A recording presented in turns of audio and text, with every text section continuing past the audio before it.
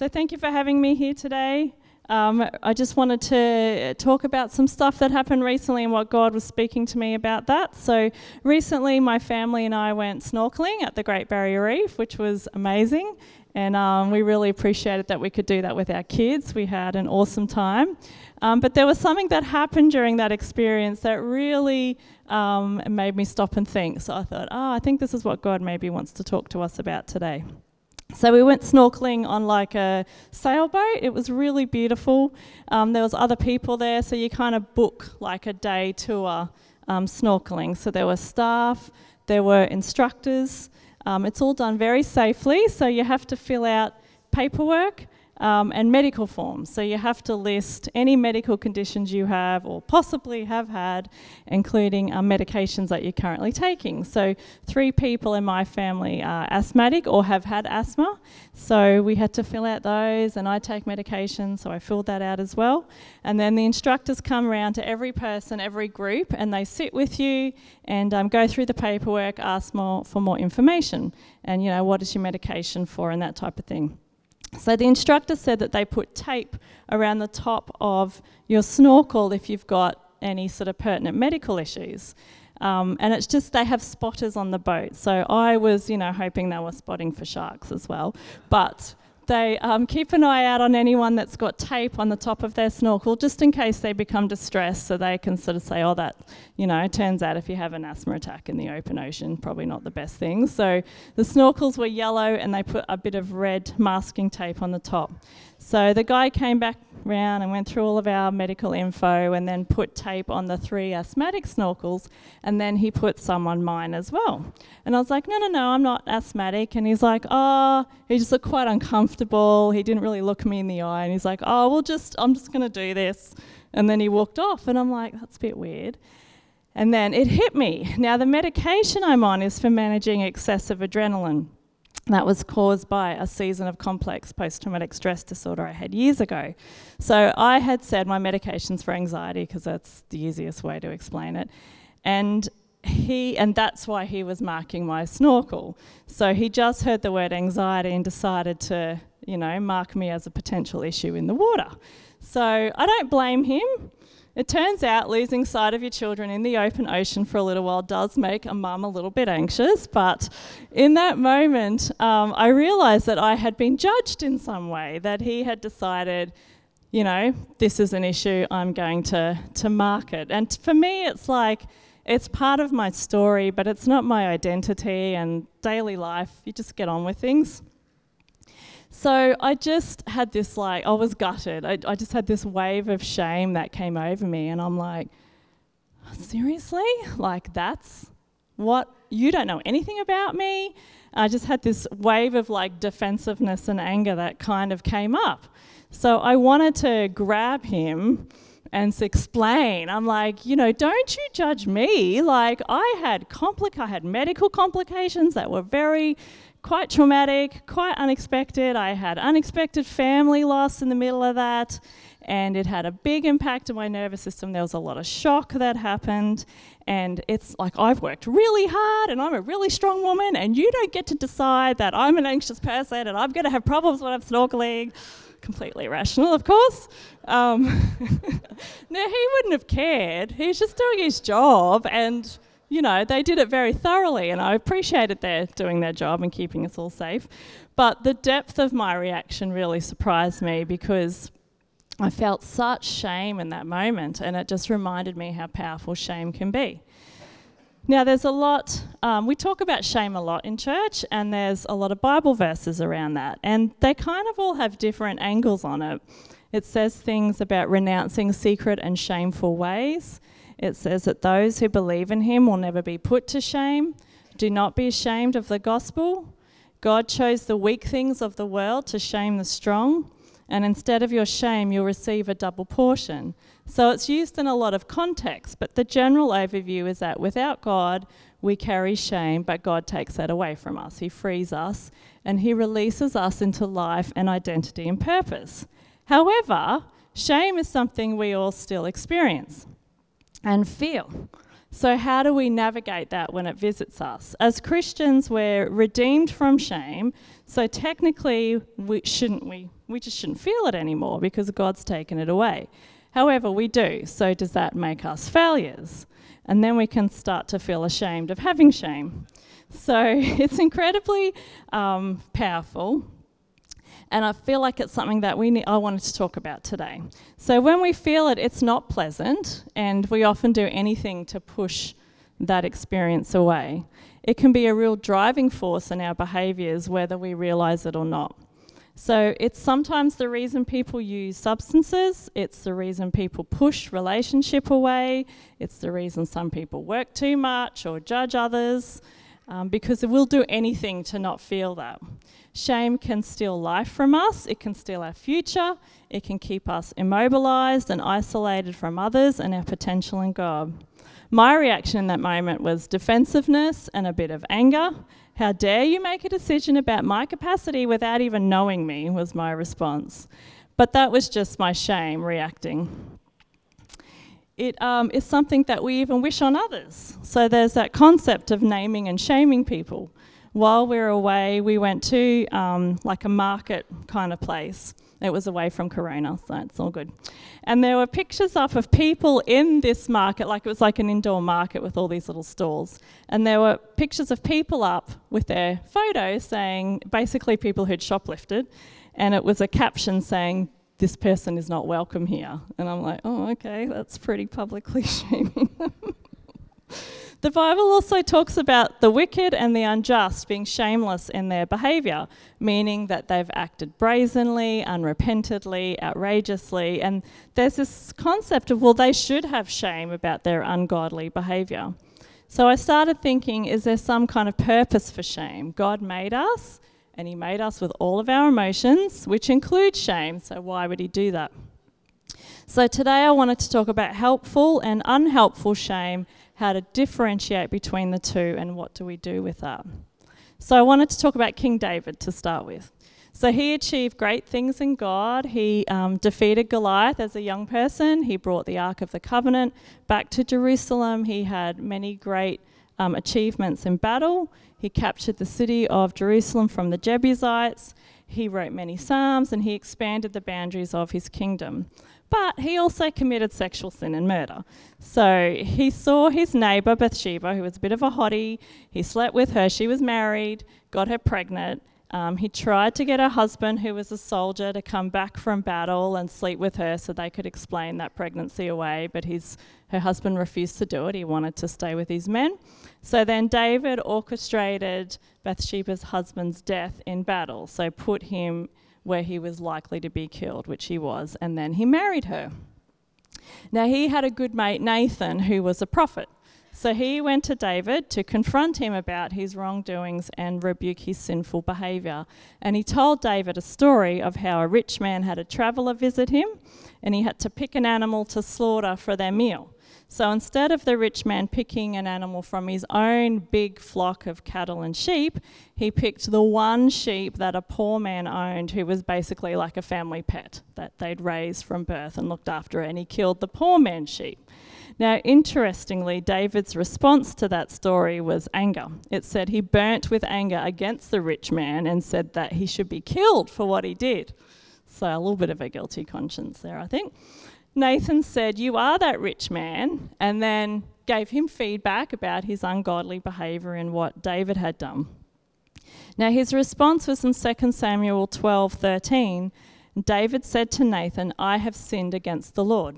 And then he wrote Psalm 51. So I'm just going to quickly go over that. There's no PowerPoint today, so sorry, you'll have to look it up on your phones or whatever. Now my phone is not playing. There you go. So Psalm 51 is, and it's still figuring it out. Just talk amongst yourselves. All right. So this is a psalm he wrote after they'd have this conversation with Nathan, and David realised what he'd done. He said, "Have mercy on me, O God, according to your unfailing love, according to your great compassion, blot out my transgressions. Wash away all my iniquity and cleanse me from my sin." And then we'll pop down to, and then he says, I've sinned against you, I've done what is evil in your sight. And then verse 7, cleanse me with hyssop and I will be clean. Wash me and I will be whiter than snow. Let me hear joy and gladness. Let the bones you have crushed rejoice. Hide your face from my sins and blot out my iniquity. Create in me a pure heart, O God, and renew a steadfast spirit within me. Do not cast me from your presence or take your Holy Spirit from me. Restore to me the joy of your salvation and grant me a willing spirit to sustain me. So there's 4 things that I can take away from this story. The first thing is that helpful shame is truth-telling. It's a warning light that we're walking out of God's good ideas for how to live life and can show us that we're out of fellowship with God. It can tell us truth about something we need to bring to God, confess, ask for his help with. It shines the light on our behaviour. Unhelpful shame does not speak the truth. It speaks lies to us and often pushes us into secrecy and hiding ourselves from God, just as Adam and Eve did in the Garden of Eden when they ate the fruit. They realised they were naked and they hid from God. Satan does his best work in the dark, and that's where unhelpful shame tries to take us. Now, for David, his shame connected him with his actions that grieve God. Now, I think this is a really important point for helpful shame because currently modern culture drums into us, just do what feels good.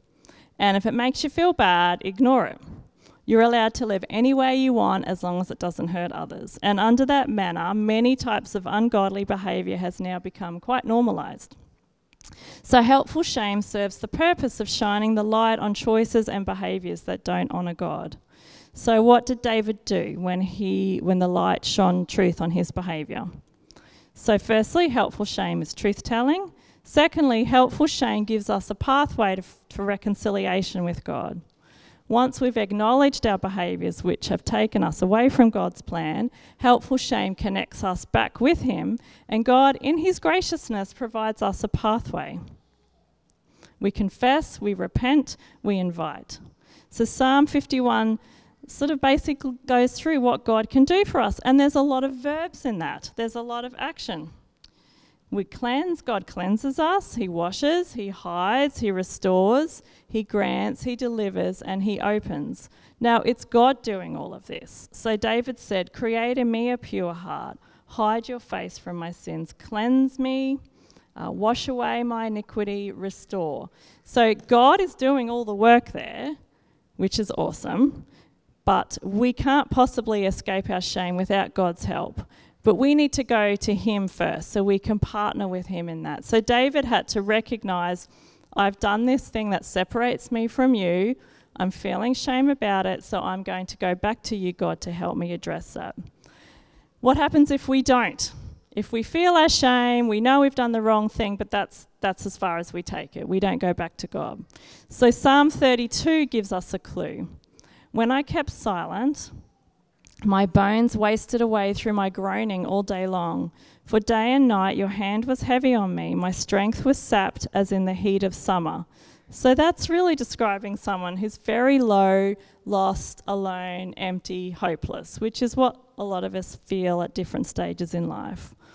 So that's where David was, but then in verse 5, he seeks forgiveness. And verse 5 of Psalm 32 says, I acknowledged my sin to you and did not cover up my iniquity. So that's the truth-telling aspect. I will confess my transgressions to the Lord, and you forgave me of my sin. So God provides us a pathway through our shame, which is another example of his great love for us. And that's walking in the light and truth of Jesus. So helpful shame propels us towards godly action. Thirdly, helpful shame reminds us of our identity. It shows us that we need him. We can easily forget that we need God when things start to go well in life. We often attribute that to our own efforts and our own success and our own goodness, and we kind of forget we really do need God. And as I was preparing this, was remembering the Israelites, and God rescued them out of Egypt, and they literally saw the sea was split in two, all the plagues that visited Egypt, the manna in the desert, they saw all the stuff that God provided for their miracles, but the very first chance they get, they're worshipping a golden cow. So it's that sense of, God, we need you, save us, we need you, do all this stuff for us. Oh, it's all good now, bro, I'm just going to worship a cow. So they literally saw this stuff and then just forgot that they needed God. So sometimes helpful shame reminds us, oh, Lord, like I've stuffed up again and I need you. If we deny our shame and say it doesn't exist and we don't have it, it's kind of pretending that, and we pretend that it's not there, we're saying that we aren't flawed, sinful beings who need a saviour. If we ignore our shame, which is essentially our need for God, we run the risk of walking around with like a constant low-grade temperature of bondage. It's like this under-the-radar sickness that we have. We can never get rid of shame by convincing ourselves that it doesn't exist. Instead, we can look at it in the face with Jesus standing by our side, remembering that he is our righteousness. Now, unhelpful shame seeks to separate us from God. Helpful shame pushes us towards him. And just to give, I guess, an example of this identity stuff, helpful shame says, I made a mistake. Unhelpful shame says, I am a mistake. Helpful shame says, my behaviour wasn't good enough. Unhelpful shame says, I am not good enough. Helpful shame says, I am nothing without God. Unhelpful shame says, I am nothing. And helpful shame says, I did a bad thing. And unhelpful says, I am bad. So helpful shame pushes us towards our identity in Jesus as we need God. Lastly, unhelpful shame, thanks Dave, seems to separate us from God. So unhelpful shame seeks to keep us away from God and from others. Satan's always going to try and hurl condemnation at us and burden us with our guilt. Remember when you did this? You are not good enough. However, the gospel reminds us that that shame is misplaced. In Christ, we are forgiven and restored, and we're reconciled to God, and there's nothing in heaven and earth that can separate us from the love of God. Helpful shame produces transformation, restoration, and freedom and transparency. Unhelpful shame does none of that. Remember, the next step after feeling shame was a call to action towards God, and that's its purpose. Now, how do you identify which is helpful and unhelpful shame? Because all of it feels like crap. It's going to make you feel terrible about yourself. So the answer is found in the function of the shame. So unhelpful shame makes us cling to hiddenness and separation from relationship with others, separation from our purpose, and separation from salvation. Helpful shame motivates us to seek God. Unhelpful shame paralyzes us from godly action. Helpful shame promotes that act of reconciliation. Unhelpful shame motivates legalistic behaviour change without heart change. Helpful shame changes us from the inside out. Unhelpful shame destroys. Helpful shame restores. And unhelpful shame enslaves, rejects, and condemns a person's identity. Helpful shame rejects and condemns a person's behaviour.